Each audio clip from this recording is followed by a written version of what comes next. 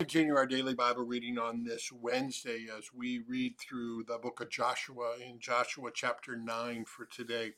So the children of Israel have come into the promised land. They're starting to take portions of the land. We just read about both their struggle in that, first of all, they took some of the spoils that they were not supposed to take, and then because that hadn't been revealed, God didn't allow them to be victorious over the people of Ai.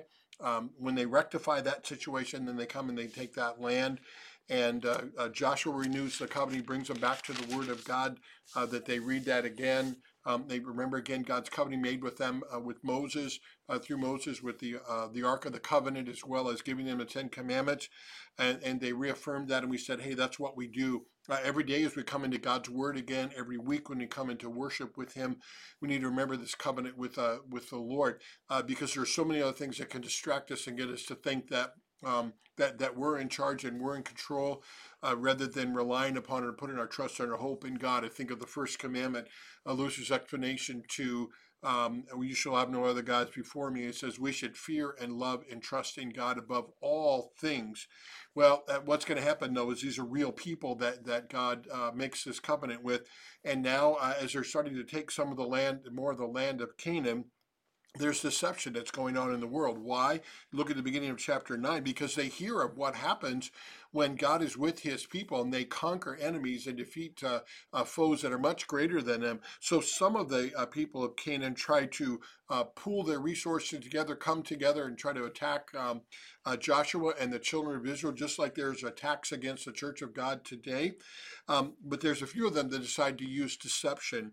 And so they deceive. And so there's cunning and deception going on around them. And they come to them and they say, they try to claim that they're from a far away land. They're not from that land that's in Canaan. And they lie to them. It's just flat out lying. So we're going to be lied to in the world. People are going to use their cunning against us too. We fall prey to that.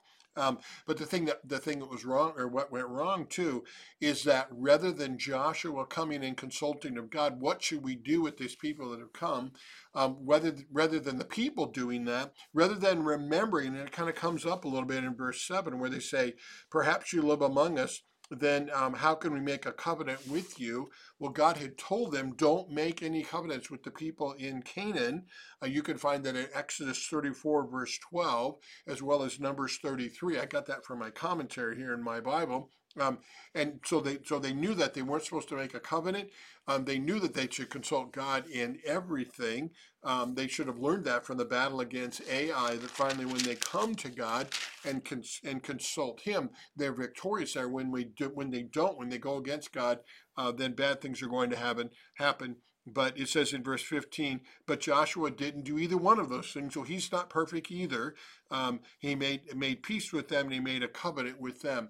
The one thing you can give them credit is that when they find out that these people actually were a part of Canaan, rather than break that covenant, they say, no, we made a covenant. We promised to God and to you, and they kept their word. They kept that covenant. So you give them credit for that part, at least when they realized they'd been deceived. They didn't change the covenant. We're called to be faithful no matter what, too. And that's a good example for us.